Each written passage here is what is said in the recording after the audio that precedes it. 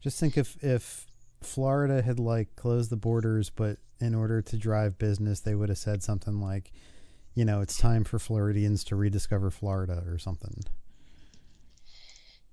You know, and made it about day trips and not so much fucking assholes coming in for a week. Yeah, well. Dance, monkey, dance.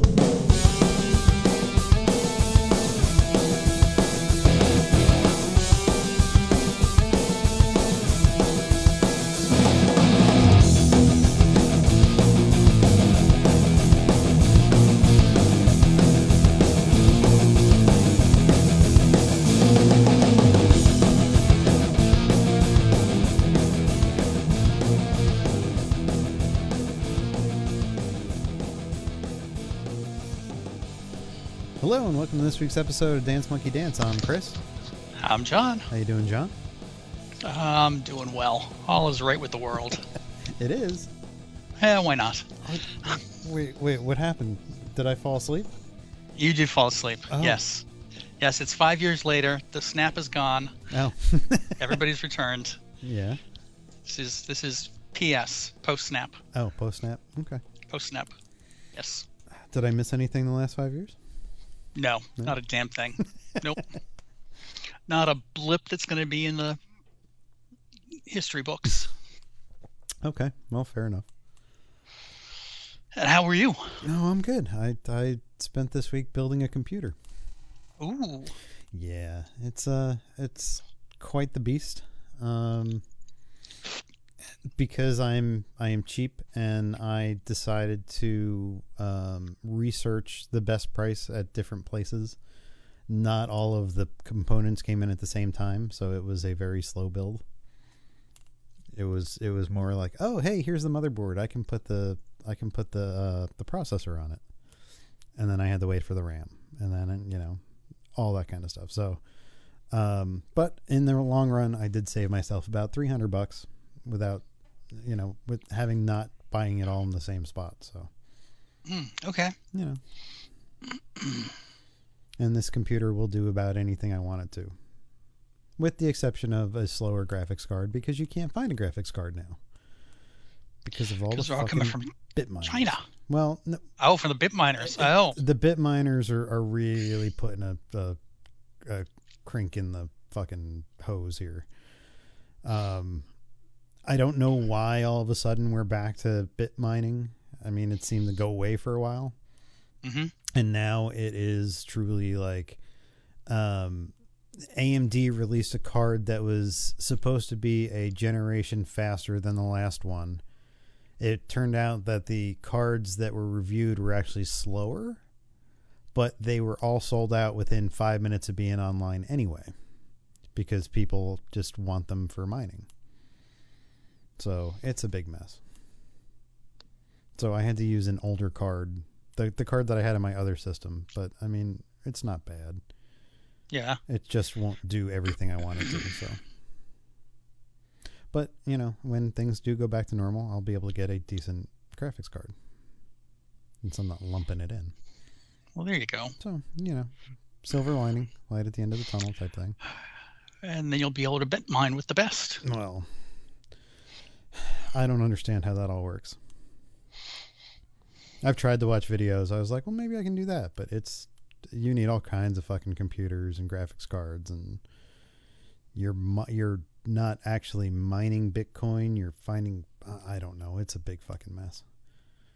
So, whatever. But yeah, that was my excitement for the week. Yeah.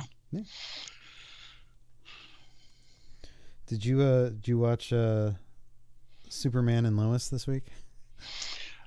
I did. Did you notice the absolutely terrible digital rain over the beginning of the episode? Did you notice the absolute bad digital effects the entire episode? Well, I mean, the rain really stuck out, though. Yes. There's literally a shot of Lana's daughter sitting in the stands with no umbrella, on her phone with digital rain, like supposedly pelting her in the face. Right. And I was like, at what point did they decide that it needed to be raining? That it just wasn't enough that it had rained and the adults had like umbrellas in the stands, but like just because somebody's holding an umbrella doesn't mean it has to be raining. And when you have a moving camera and the rain doesn't move with the camera, it's really, really apparent what's going on. It cracks me up that is like the level of like, this is good enough for our audience. But yeah, the rest of the episode was pretty bad too. I'm starting to wane on whether or not I'm going to keep watching. Yeah. It's I don't know. I just don't think it knows where it needs to go. It's something. It's and like I said, I really like the Superman guy. I really think that he's the best part of the show. He's a decent Superman, and I just think at this point, like they had an idea of what Superman raising kids would be, and it didn't follow through within the edit. Like they just don't know how to tie that all together, as far as like Lois Lane's father telling the kids that they don't need Superman to do whatever, and then you get the kid who somehow was affected by the ocular blast, right? To where all of a sudden he's like the Flash now, like he's like super fast or whatever. I don't know. Yeah. And then Superman pretty much takes him into the upper atmosphere to like kill him, to quote unquote calm him down. Like the kid can't breathe at that altitude. So I don't know what they're trying to say with Superman now. But we did find out that the big bad guy is mining dead kryptonite. Did I get apparently that right? That sounds to be right. And the biggest deposit is in Smallville. Why? Because it followed Kal-El, I guess. But he was on a ship with a predetermined course. Yeah, I know. Okay. I'm trying. Okay. I mean, in the world of superpowered people, there really is no explanation as to where they're getting their powers yet.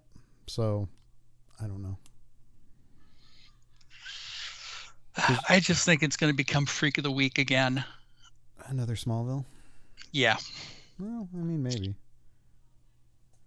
Possibly. I don't know. I'm just... I think I'm going to give it another week or so, and then maybe I'm done. Yeah. Yeah. I've already given up on Batgirl. Oh, have you? Yep. What was it that threw you over the edge? It's just this stupid story arc that there's this magical island and Kate may be there alive. She's being held against her will, but this is an island that Alice had been to, and she's had her memory wiped, and it's like, oh, for Christ's sake.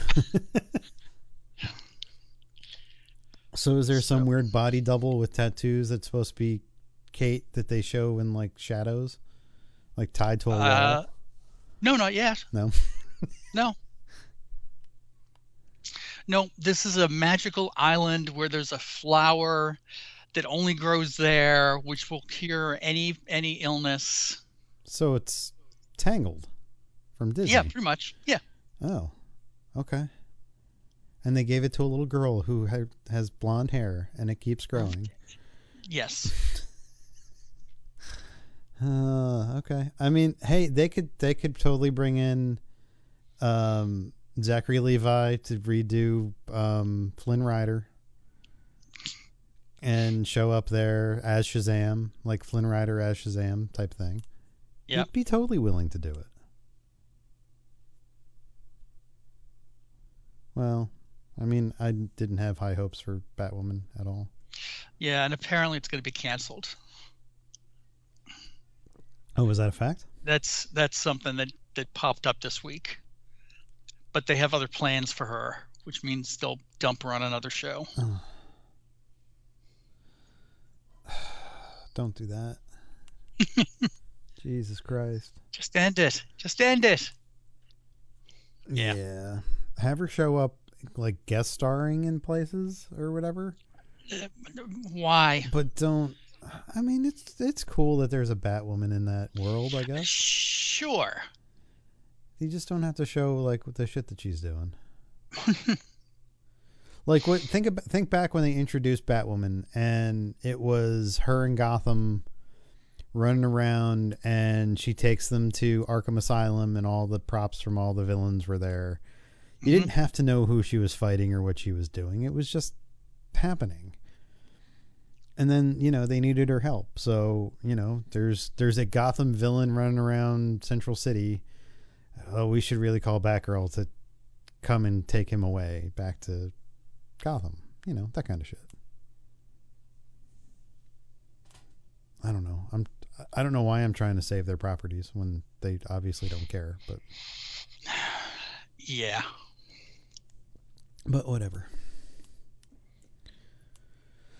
So, speaking of DC, they released the Snyder Cut on HBO Max this past Friday. Okay. 4 hours and 2 minutes long. Holy shit. So it's twice as long as the theatrical version that they released 4 years ago, whatever it was. Yep. This time it was Zack's total vision. And I will say that I like this version much better than the Joss Whedon version. Okay. It's basically the same story, told in a much different way. Did you ever see the original Justice League? Yes. Okay. Do you have HBO Max? Have you? I do not. Okay. I do not. So the arc where Batman goes in like the middle of the movie to go find Aquaman, happens over the opening credits of the Snyder version. Oh, okay. So things are kind of in a different order. And I had recently watched the Joss Whedon one because I wanted to be fresh on what they had changed or what they had added, and to really see what was Zack Snyder's work and what was Joss Whedon's work. And anytime there is a stupid joke, it's Whedon. Okay. And seeing some of what was ripped apart and reassembled for the theatrical version, Warner Brothers should really be ashamed of themselves that they didn't follow through on the original idea. Really? Yeah, it's a lot better. There's a whole lot more on Themyscira that happens. There's a whole lot more with the Atlanteans that happens. While Superman still isn't a huge part of the movie, his appearance is a lot better than the campiness that was in the theatrical version. They toned down the Flash, like all the stupid shit that Ezra Miller was doing in the theatrical cut was Joss Whedon. Okay. It's hard to explain if somebody wants to watch it and not to spoil it, but basically everybody has a bigger part to play, as opposed to Warner Brothers telling Joss Whedon that he's got to turn in a 2-hour movie because they want to be able to stick it in theaters for X number of showings a day.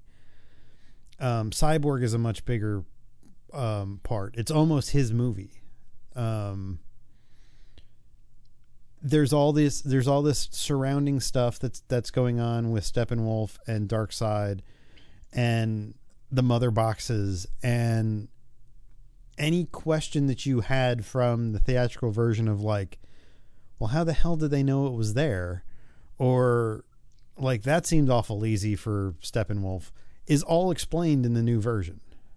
Okay.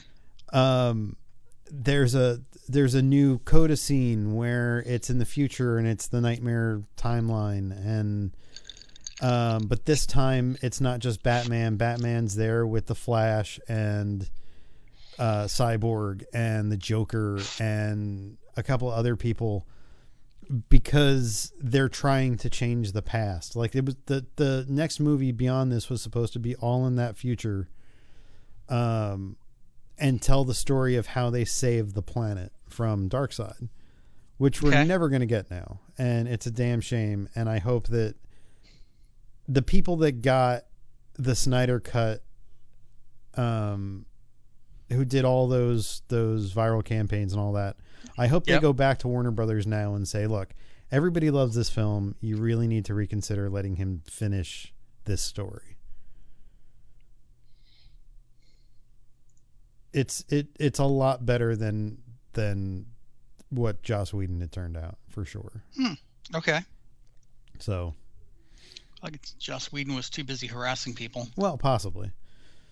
But I mean, it's an interesting take, because I don't think we've ever had an instance where this is not a director's cut. This is a true reimagining of the original script. Mm-hmm. Without having to go back and film a bunch of add-on stuff. They did go back and film some things. The Joker inclusion was one of those. Right. You know, and not really sure what the future holds and where this could be. Like, it's kind of cool that they were like, you know, we have this character that everybody wants to see more of. Not so much the Jared Leto version, but like the Joker in general. Here's a way to include that. We're going to use what's already been established within that universe with him, but make him cool. Like, the Suicide Squad version of the Joker was an over-the-top person that you didn't want to watch on screen. I would like to see more of this version of the Joker. Really? Yeah. Okay. Yeah, simply because the things that he's talking about and the way he's interacting with Batman, which is what we haven't seen from this Joker, makes me want to see them on screen more. So it's an interesting idea that with this version of the film, it's a way, way more alternate take on any kind of director's cut you've ever seen. Lots of times they're just putting back in cut scenes for time and, you know, restoring things here and there. This is a complete, like, this is not what you saw in the theatrical version. Huh. So it's really, really interesting. And it's a good movie, so, you know, I would say if there's a way that you can watch it and you have 4 hours, you know. Only 4 hours. I know it's a big commitment. It's an hour longer than Endgame, you know. Yep. It's a lot to sit down and take in, but I do truly feel that, like, it's worth it if you've got the time. So, just saying.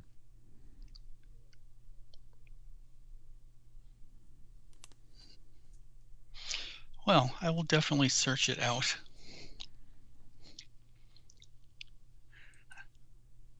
Maybe there's a free trial for HBO Max I can get. No, there's not. Bastards. Because of their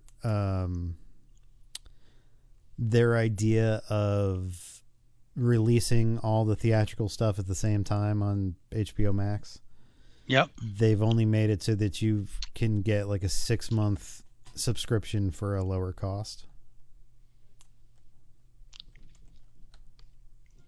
And that's how they're doing it.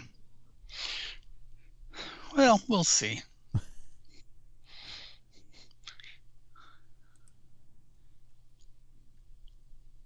So yeah, I really did.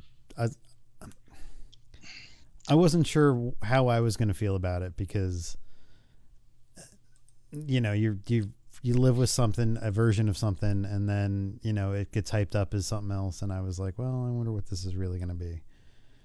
But I'm sitting there watching it, and it's rated R. And so there's some blood, and there's some more,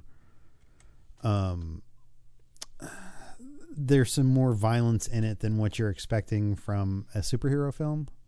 Okay. So I was like, well, I'm not sure how this is going to go, but it plays out really well. Cool. Yeah.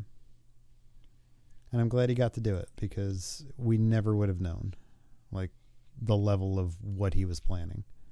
Yeah. It all would have been like hearsay and, you know, shit online. Right. But yeah. All right. Yeah. Any big revelations in the new movie? No, I mean, it's a lot of the dialogue has changed fundamentally from the villains just because they cut out Darkseid, so you're only dealing with Steppenwolf.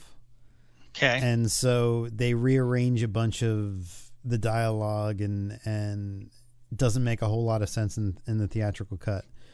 But with the inclusion of Darkseid and the way that some of the scenes were supposed to originally play out, it makes it a lot cooler to see, like, instead of Steppenwolf and like facing the Amazonians and the Atlanteans and Man and all that, it's Darkseid, right. And he's a much better villain and more powerful, and when he gets his ass kicked by them, it means something more than just Steppenwolf. But like, there's no real huge revelations besides like the way that things were going to play out originally. Okay. So. Well, cool. It's nice to hear that it's good. Yeah. Yeah, and I know there's a lot of people that are like, it's still a bad movie, but like it's better than the other bad movie. It's like, well, you can't look at it like that, man. Right. Like, if you're going into it as like the other one sucked and like it just let it go. Like, look at this as a new experience. Don't tie yourself to the other version of the movie. So, I don't know. Okay. I've seen a lot of stuff online today from people that we know that are like, oh, well, it's still a bad movie, and, you know, I don't think you should watch it. Well, no, I think you should watch it and make your own decisions. Mm-hmm. Like, fuck them. You're not the be-all, end-all of fucking movies. Not? No. Oh, okay. Sorry. Whatever. Did you watch Falcon and Snowman this week? Yes, I did. I watched Falcon and Winter Soldier. Yes. Thoughts? Not a whole lot happens in the first episode. No, but the two action scenes are really well done. Yes, they are. That's for sure. They are on par with anything you've seen in a Marvel movie. Right. What I'm wondering is whether or not the first episode is meant to draw you in with like big action scenes, and then you don't really get another action scene for like 5 episodes. Yeah. You know, like we've only got a limited budget, so this is what we're going to spend it on. We're going to grab their attention, and then it's all going to be character building. I hope not, because like Zemo's coming, and, you know, Falcon and Winter Soldier aren't even in the same place right at the same time. So I'm like, okay, well, I guess we'll see. Maybe it's like that Ryan Gosling movie where like they exist in different times. See, that would be interesting. I liked it. I think You didn't love it though. well, because I think the appeal of those two characters is their interactions together. Right. I think in Civil War and the little bit that they're in together in like Wakanda and Endgame, not Endgame, in Infinity War and like, and at the end of Endgame, shows a different dynamic than like, here's them trying to like live their own lives. I know they have to do that in order to bring them together. Right. But, you know, having just finished WandaVision, they didn't tell that part of the story with Wanda until later on. So to see it here feels a little slower than what we got with WandaVision. Yeah. I kind of feel like they're ramping up to something bigger than Wanda, though. Well, yeah, but I mean, I guess at the end of the day, I don't care about Sam's family business. But what if Zemo goes after the family later on? How are you going to feel sorry for them? Well, okay, fine, but you didn't. That didn't have to be the whole episode. I don't know. There was an awful lot of that. Yes. Yeah, I mean, and it's weird because like there's this whole scene that happens in a bank where they're trying to get a loan, and the guy's like, "Do I know you?" And he's like, Falcon, and he's like, "Yeah," but like 5 years prior, Falcon was a wanted fugitive. Like after Civil War, they were him and Captain America and Black Widow were on the run, and for like 2 years. So now it's all just like, hey, remember me? I was the guy that helped save the world. Right.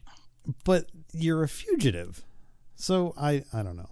There's a lot of that kind of hand waving stuff. It'll be interesting to see where it goes. Once they get back together, I think it's going to be great. Right. But how long until that happens? I guess. Yeah. Yeah, I'm interested to see what they're going to do with Flag Smasher. Yeah, I wasn't sure what they were doing with that. I know that the dude that Sam is running around with takes over for Falcon in the comic books. Yeah. So, you know, if Sam becomes the real Captain America, then, you know, does that mean that dude takes over as Falcon? Who knows? But I think in the comic books, Flag Smasher was one guy, right? Yes. It wasn't like an organization. Not that I remember, no. Okay. So it'll be interesting to see how they work that in. Yeah. I like the fact that they brought the dude back from Civil War that Winter Soldier that fights Cap on the boat. Mm-hmm. I like the fact that Marvel doesn't forget about people in their movies that only had small roles, and they're like, hey, we're going to bring you back into something bigger. Right. I like that. I like that about Marvel. So,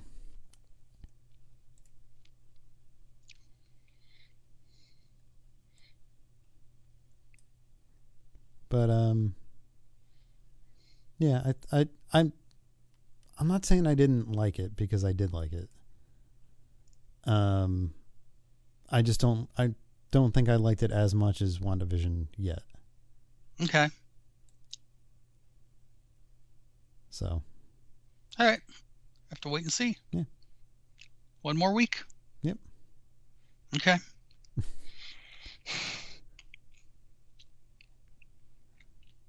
mean, it is what it is, I guess. Hey, it's superhero TV, and it's not the WB. So I think that's a good thing. Sure. It's nice to see Marvel's take on television. That's not Agents of S.H.I.E.L.D., I guess. Mm-hmm.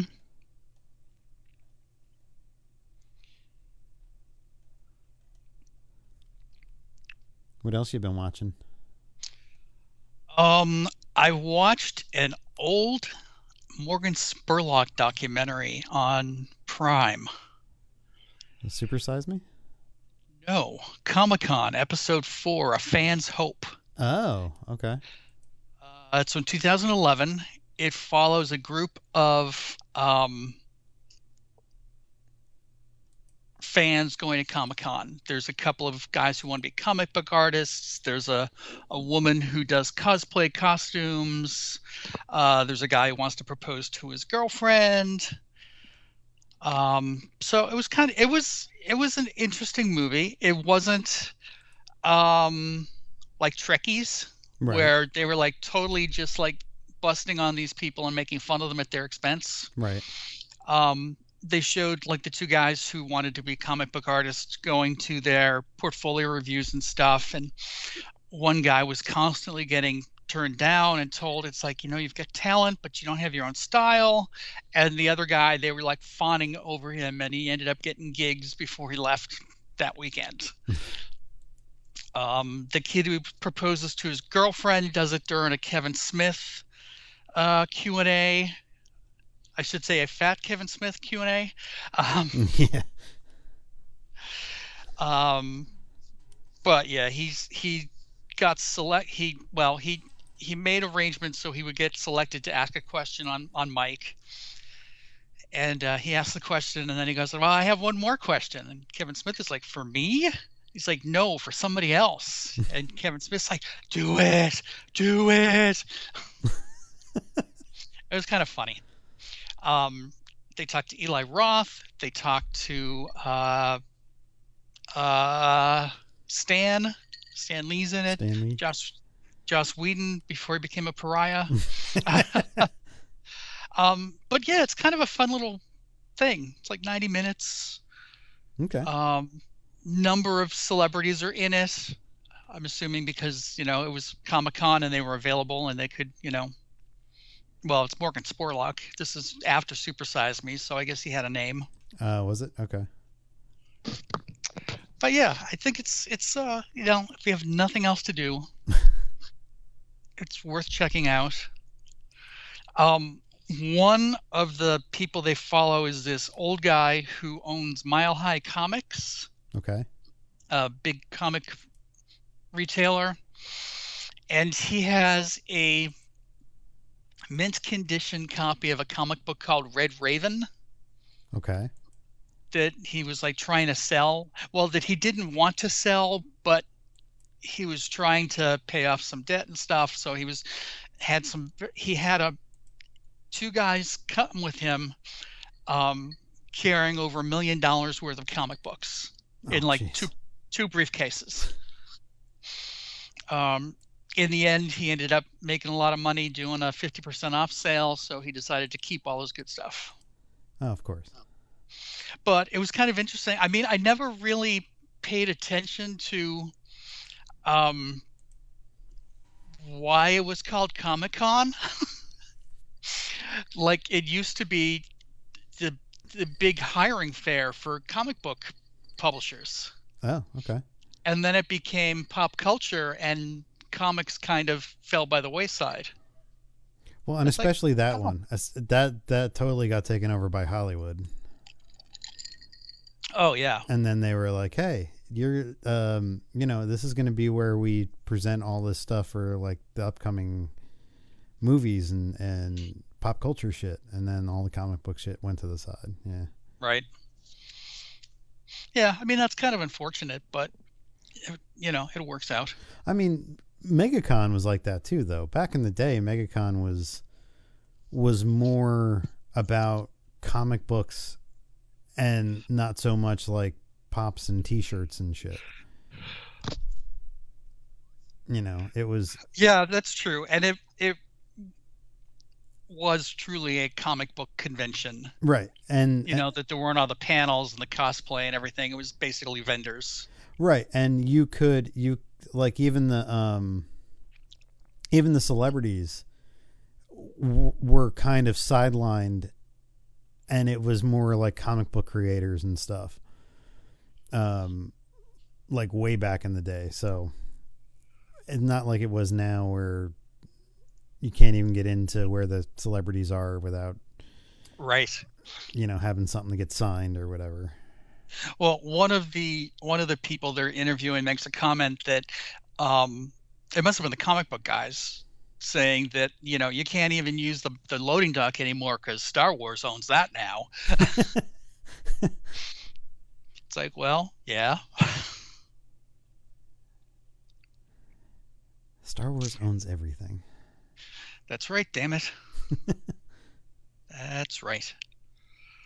Yeah. I'm also still watching Resident Alien with Alan Tudyk. Yeah.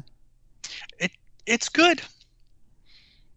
It's good. The humor comes in the weirdest places. Yeah. This last episode opens with the theme song from Cheers. Okay. And you see the alien out of his disguise just walking down the street, and people are high-fiving him, and he walks into a bar and they all say hi to him like on Cheers, and then you go and you see him at his house with his wife and his kid, and they get a package from the UPS guy. Okay. Or the federal, or whoever the delivery guy is. And they open it, and I guess he's looking for this piece of equipment from his crashed ship so he can destroy the Earth. Okay. So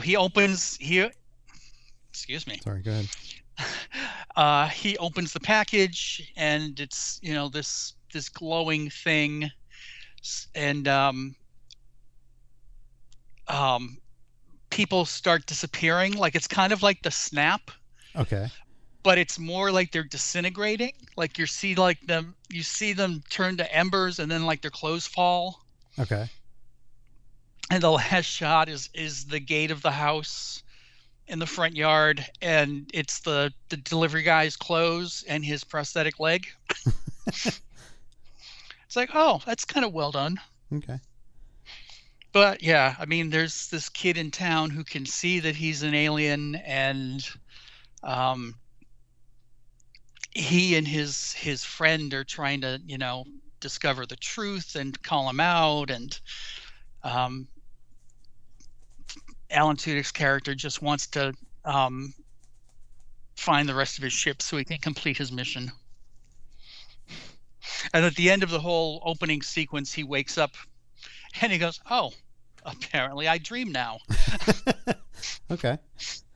Yeah, if you haven't seen it, it's only fourth episode is the one that just aired. Yeah. Be worth checking out. I think you would like it. I've always liked Alan Tudyk, so. Yeah. Even before Firefly.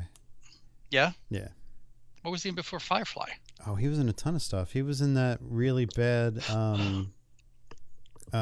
Will Smith movie, I, Robot. He plays the robot.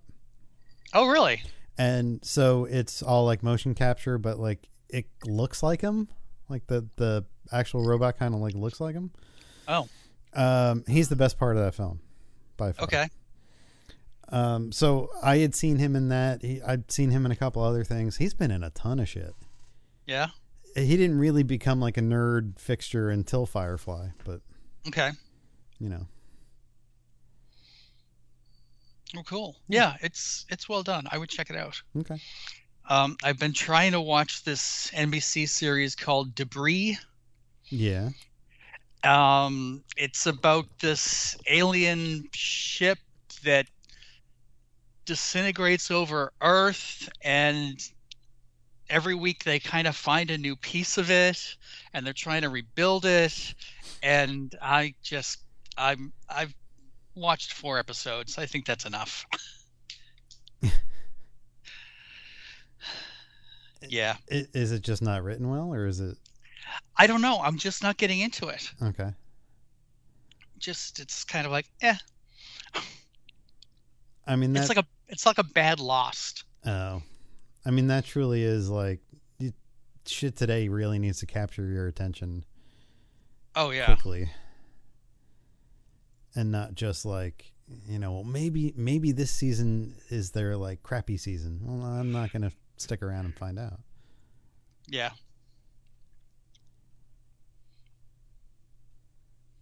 Well, that sucks, that because I had seen commercials for that, and it kind of looked interesting, but I wasn't gonna go seek it out either.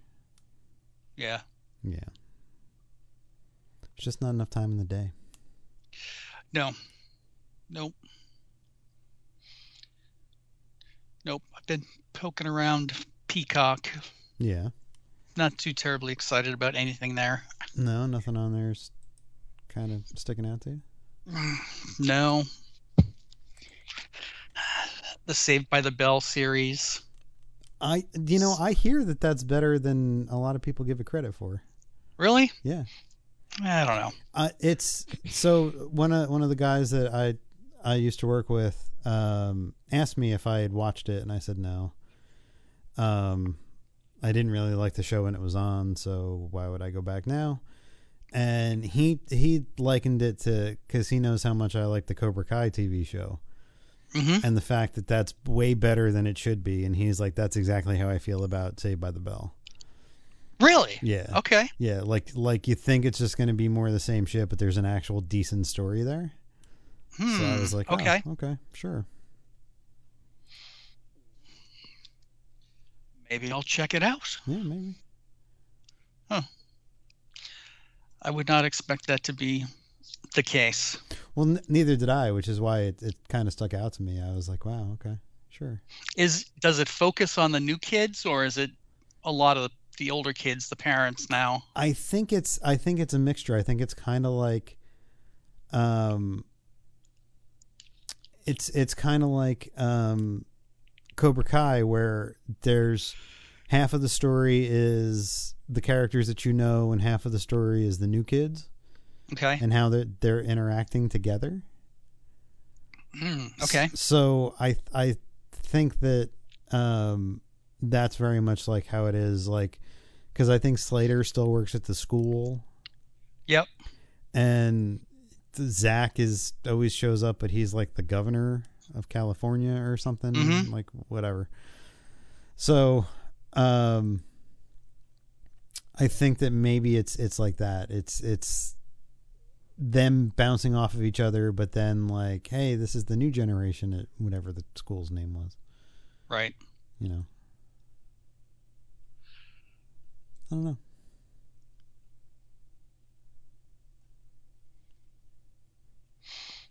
Maybe I'll check it out. We'll see. I'm sure they're only like half-hour episodes.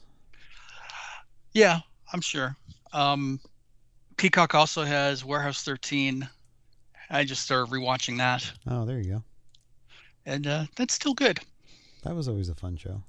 Yeah. I rewatched a movie from my childhood, Iron Eagle. Oh, okay. Back in the days when I wanted to be a pilot. Okay. Yeah, I went through a time where I really wanted to be a pilot, and then they discovered that I was partially dyslexic, and that I could never be a pilot because I would see things backwards in a cockpit. Okay. And that's not a good thing. But it's Louis Gossett Jr. and Jason Gedrick. Yes. And the totally believable story of a U.S. Air Force pilot being shot down in the Middle East, and his kid, who knows how to fly an F-16, makes a plan for him and Louis Gossett Jr. to go rescue him. Yep. It's a little hard these days to suspend some disbelief for something like that, but really, yeah. You don't think that could happen? You don't think some neighborhood kid could go over to Iraq and rescue his dad? The best part, I think, is the fact that he can't really do anything without listening to music. So he's got this tape recorder strapped to his leg the entire time, and he's listening to like Queen and a bunch of other music, and like when he's not listening to it, he can't hit a target. But as soon as he turns it on, he's hitting everything, and it's like, oh, okay. Sure, I guess that was a way to get music into the movie, but whatever. Right. Well, I mean, that was one of those 80s. That was the 80s. That's when you had to have a soundtrack. Yeah, 1986, yeah. Yeah. And then Iron Eagle 2 happened, and Jason Gedrick didn't want to do it, so his character gets killed off in the first 5 minutes of the movie. So it's like, that character that you like got, that you identified with as a kid, and like, oh man, that's cool. Like, he's flying a jet and he's saving his dad. Yeah, he's dead. And his career has gone so far since then. Yes. I mean, I don't know what he's been up to since then. I mean, he's done a few things. He was on Desperate Housewives for a little while. Oh, okay. Well, that's still 10, 15 years ago. I mean, he strikes me as the generation previous. His version. He's the version of Casper Van Dien. Okay. Like Casper Van Dien, when he did Starship Troopers, was like he was going to be the next big thing, and it never really happened. And I feel like Jason Gedrick is the 80s version of that. Oh, okay. That's the movie where they fly the Lost Man formation on their way back? Yes. Isn't it? Yep. Okay. Yep. I remember. Jason Gedrick did a episode of the Lethal Weapon TV series. Lethal Weapon, the one that's on now? I guess, yeah. He did it back in 2019. Okay. I mean, and again, this is a dude that you don't really hear of, but he never stopped working. Oh, well, that's good. It was just stuff like he went in 1991. He was in Backdraft for a little bit. Okay. Another weird movie where like you have a movie about firefighters, but you have to have an antagonist. Just can't be the fire. So we're going to set it up so that there's like a rogue firefighter that's setting fires. It's like, okay, sure. So he was in that. He's done a ton of TV. Murder One and Easy Streets. Have you ever heard of those? The Beast in 2001. Boomtown. Windfall. Desperate Housewives. He was in Necessary Roughness. He was on Dexter. Did you ever watch Dexter? John? Still there? Hello? Hello? Hey. There you are. Sunspots. Sunspots, yeah. He was on Dexter. Okay. And he was in a show called Bosch. I guess that was on... It was either HBO or Showtime or one. Yeah. He was on Beauty and the Beast, the remake in 2015. I mean, the dude's never stopped working. There was a remake of that? Yeah. I barely remember that. It was a whole... Oh, it ran for 4 seasons, apparently. Oh. And 70 episodes. So, whatever. 4 seasons, 70 episodes. Yes. That's not even qualified for syndication. No, of course not. And there was 22 episodes per season, or at least for some of them. Okay. So yeah, there was a remake of that. Jason Gedrick was in it. So I mean, like I said, the dude's never stopped working. So good for him, I guess. That's great for an actor. Yeah. Just didn't make the the superstar status that so many actors are looking for. Well, yeah, but then they've all been fucked up. So. Well, true. Did he want to be the next Corey Haim? Or Feldman? Well, yeah. So yeah, I watched that, and I also watched another. I was being very nostalgic this week, and I watched the Arnold Schwarzenegger film True Lies. I keep seeing that popping up on Prime. Yeah. As a comedy. Yes. Is it a comedy? It is. So the two stars are Arnold Schwarzenegger and Tom Arnold. Right. And it's Jamie Lee Curtis is in Jamie Lee it. Curtis, and it's a James Cameron film. Right. And James Cameron wanted to do a quote unquote spoof film of secret agents. Okay. And it walks this weird line of comedy and action. It's one of my favorite Arnold Schwarzenegger films because it's so different. If you've never seen it, I would suggest setting how it's 2 hours and 20 minutes. So it's a long film. Okay. But it's a really well done film. Like James Cameron should have probably went the route of like making a serious film and then making kind of like a family funny film and then making another serious film. Cause he truly had a knack for it. Right. He truly knew how to take Schwarzenegger and make him humorous and deal with fucking Tom Arnold. Yeah. And that's the thing, like Tom Arnold in this movie is not unbearable. He's just a part of the team and he's funny. Mm-hmm. So, you know, I would definitely think, and it's got Tia Carrere in it back when like she was like super hot. So, okay. You know, for what it's worth.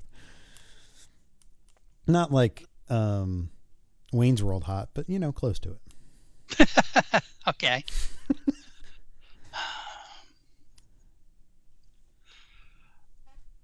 Are you excited for the Mighty Ducks reboot? I wasn't. Yeah.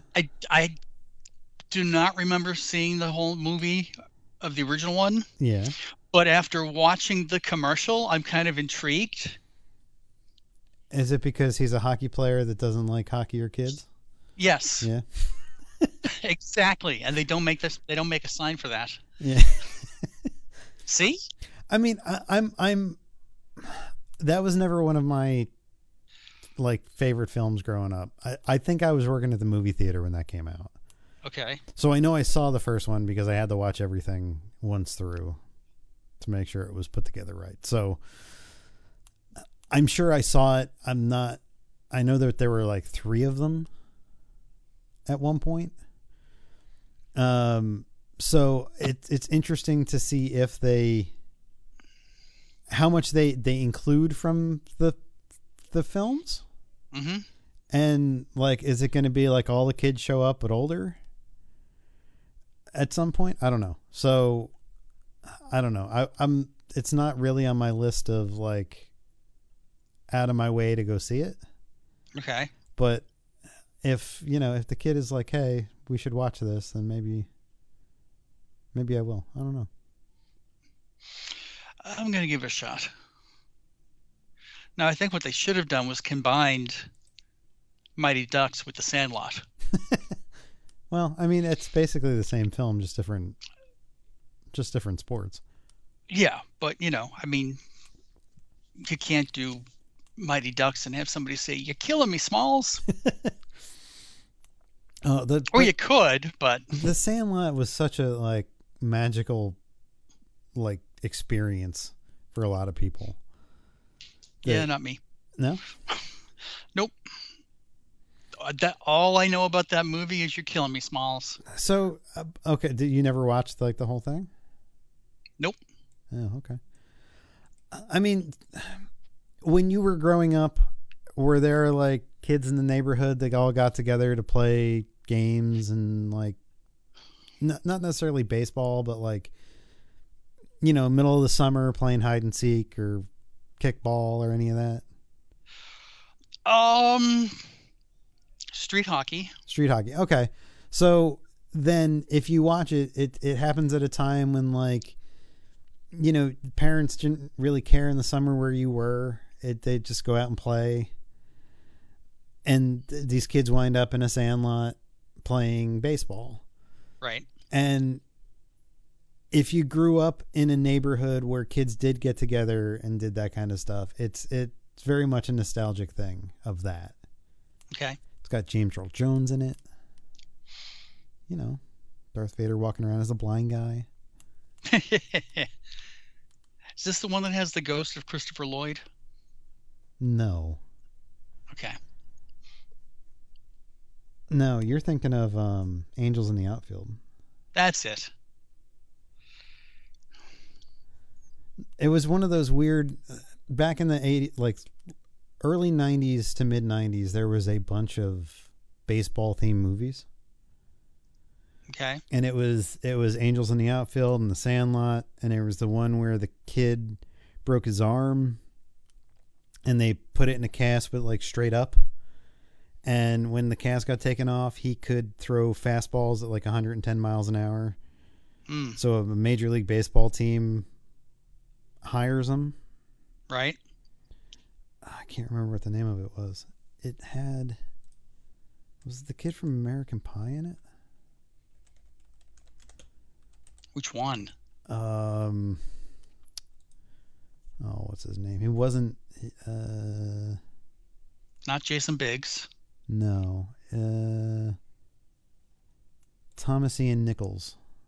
And that was called... Where is it? Rookie of the Year. It sounds familiar. Is the name of that movie. Okay. Yeah, he winds up pitching for like the Cubs or something. Yeah, the Chicago Cubs. And it was all within that time. Like all of these, like every single year that I worked at the movie theater, there were baseball movies, and I don't know why that was such a big thing back then. Because then you had all the like the Major League movies too. Oh, that's right. And what was the Charlie Sheen, Corbin Burnson one? that was Major League. Major League. Yep. Okay. Yep. So all those came out within like a 5-year span. It was really weird. I guess they figured since the American pastime was baseball, people would want to watch movies of them. And I don't know if that ever worked. Okay. Major League 3 was shot right here in Charleston. Was it? Yep. But it starred Scott Bakula. Oh, okay. Big star. Yes, well. I mean, he's Sam from Quantum Leap. That's right. And now he's on CSI New Orleans. Yep. He was in Star Trek. I was going to say he was in Star Trek too. Yep, he was on Enterprise. Captain Archer. The only Star Trek show to start with a Rod Stewart song. It's very weird.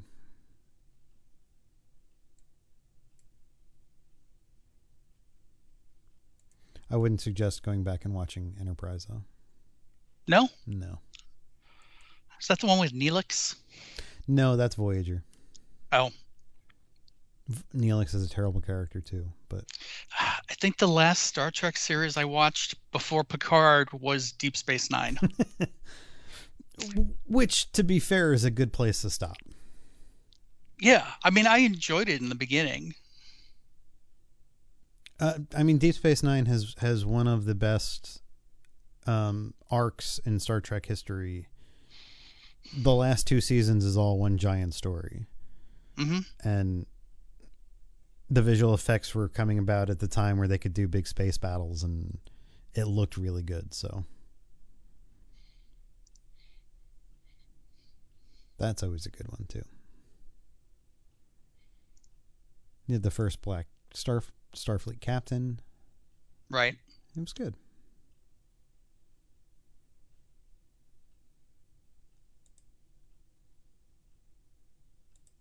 And then they brought Worf on board from Star Trek.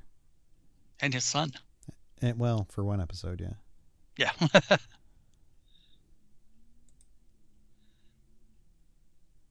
The son who kind of looked Klingon in the beginning, then he looked really Klingon. Like, how does that happen? And the actor who played his son was Michael J. Fox's baby brother on Family Ties. Yep. Brian Bonsall. Yep.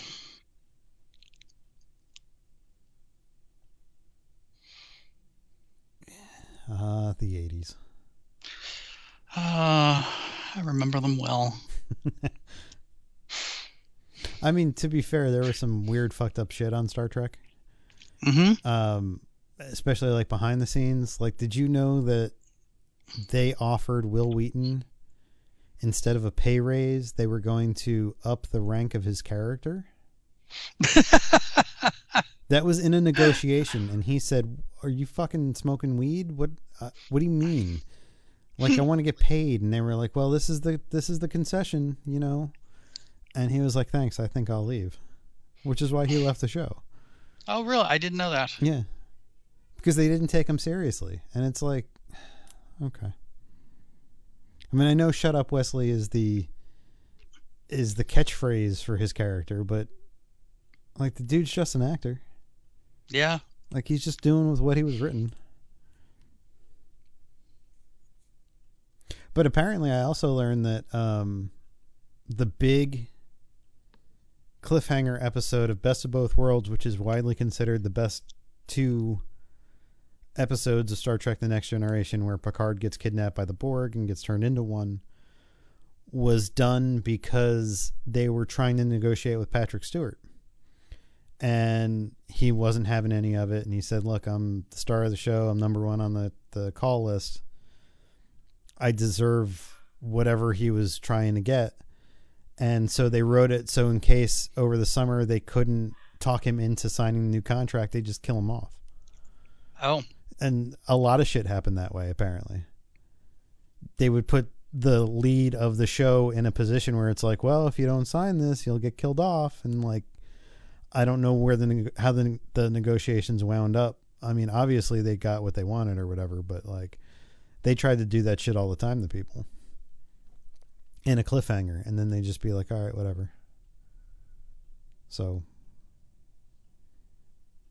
very weird.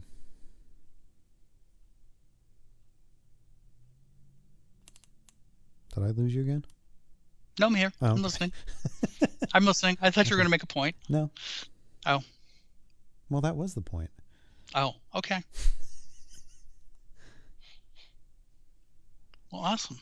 Yeah. Not everything needs a point. Doesn't? No. Oh, okay. And we didn't talk about this last week, but did you happen to catch any of the Grammys? No. No? Mm-mm. It was a very diverse show. Okay. The highlight for me was after 10 o'clock when they did a full-on production number to WAP. Nice. And I couldn't believe this was network TV on a Sunday night. I heard there was a lot of flack that was sent to the FCC over that. I can see why. Yeah. There was a lot of twerking. Yeah. They had masks on, not much else. And then, of course, when Megan Thee Stallion won her Grammy, she was talking about how the album was all about women empowerment. And it's like, what? What? Empowering that be what? Yeah. Don't understand. But what do I know? I also heard that The Weeknd is no longer going to be putting in his music for a Grammy. Yes, he's not allowing his agency, his record label, to submit him anymore. I mean, look, I watched the Super Bowl. I watched the halftime show. Mm-hmm. I wasn't super impressed with his music. Now, I'm not the audience for it, so I don't know. No. But well, there's also the one song you know, and that's kind of it. Yeah, exactly. And so, like, when I watch that, like, there have been years when I've watched a performer that I wasn't really interested in, like Lady Gaga, the year that she was there. I came away from that halftime show going, wow, she's a really good artist. Like, whether or not I like her music doesn't take away from the fact that she's a good artist. Right. And a good entertainer and a good performer. The Weeknd, I was just like, okay, sure. You didn't like run out and buy a jockstrap to wear on your face as a result of that? No. No? Nope. Nope. So I mean, I don't really get his little hissy fit over it, other than like trying to. Well, he's the whole. I guess he's got a song about plastic surgery. So last year he like made appearances with like um his under his eyes blacked out and his nose all taped up like he had a nose job, and it's like, so your music's not good enough to stand on its own. You've got to have a gimmick. Is that it? Well, I mean, you could say that about Lady Gaga too at the time. Well, she is a gimmick, that's for sure. But Meat dress. But the music underneath it is much more impressive than The Weeknd. Yeah. Yeah. Yeah, I'm looking at pictures of him all like bandaged up and shit. Yeah. He just needs to date a Kardashian now. Oh God. Well, I mean, what's her name's available? The main Kim? one. Kim, yeah. Kim? Yep. Poor Kanye. Oh yeah, I'm sure he's heartbroken. I'm sure he doesn't even realize he was married to her. Wait, we've got kids? What? Wait, what the fuck, man? When did this happen? Yeah. Well, I was running for president, and now I'm getting divorced. What the hell? I didn't know he was married. Some crazy white bitch. Wait, I'm married to that ass?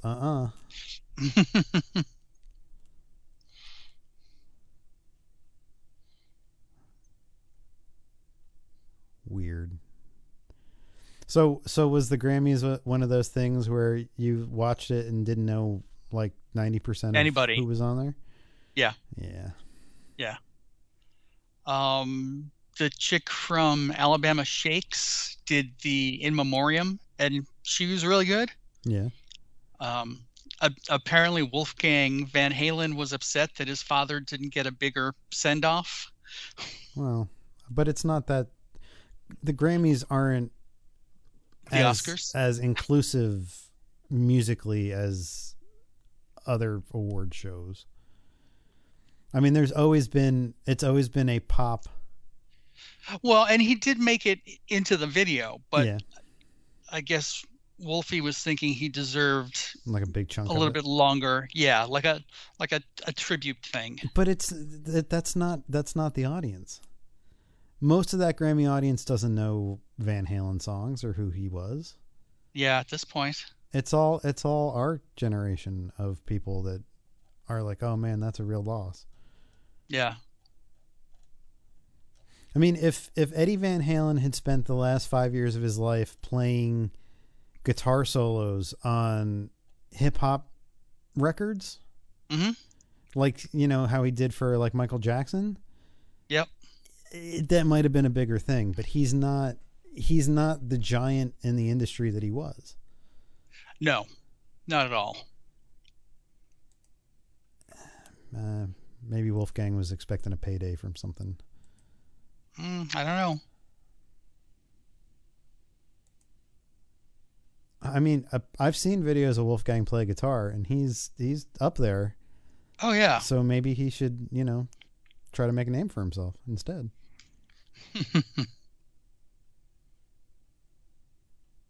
I don't know.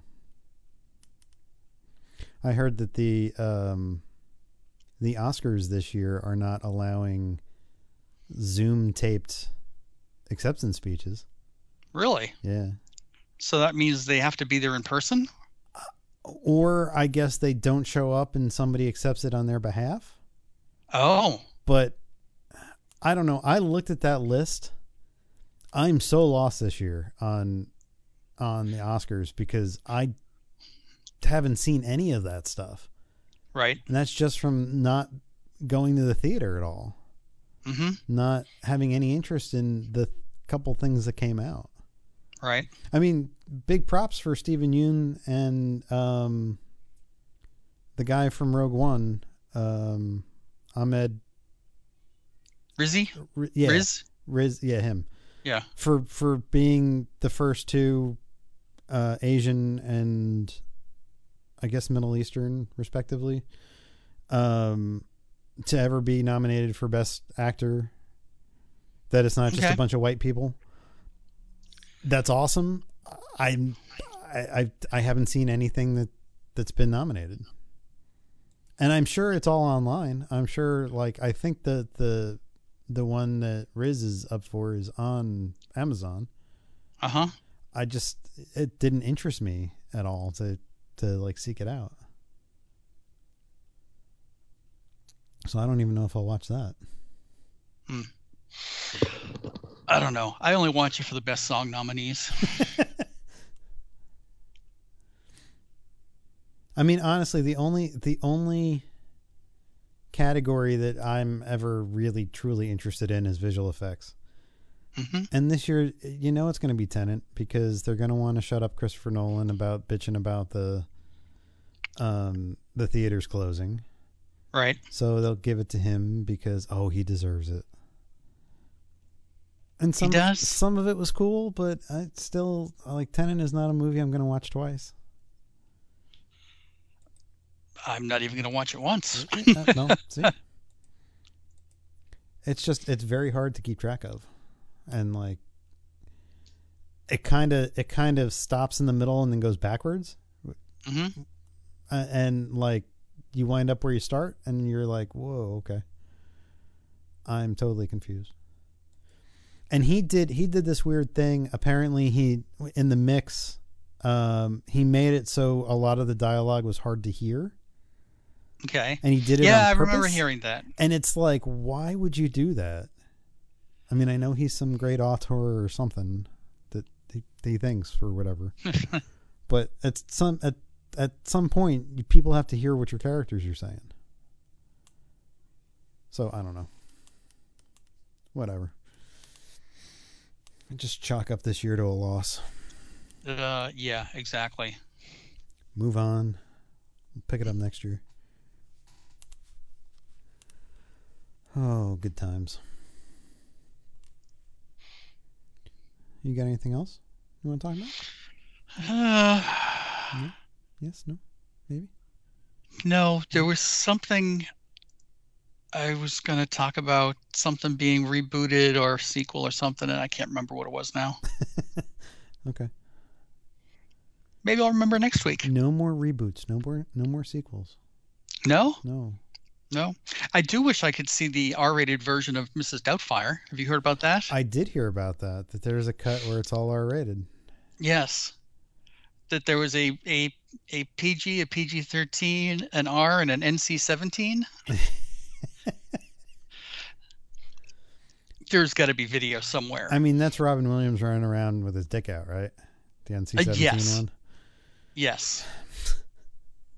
Because I can't imagine what else that would be. Well, I think it's things he improvises. Well, yeah. That scene where he, he's trying to get dressed or whatever quickly. Like, maybe there was a shot of him hanging out of his pants or something. I mean, I wouldn't put it past him. Well, I mean, he's done it in other movies.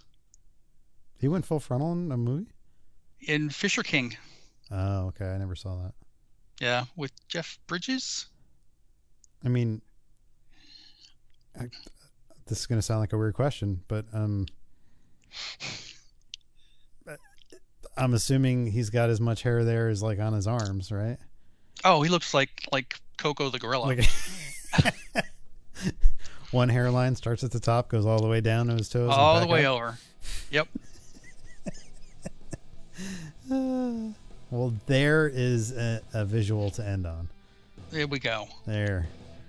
All right. Well, if you want to get in touch with us, you can always send us an email at info@dancemonkeypodcast.com. You can follow us on Twitter, Facebook, YouTube. Let us know you're listening. So until next week, this is Chris. It's John. Have a good week. Get vaccinated.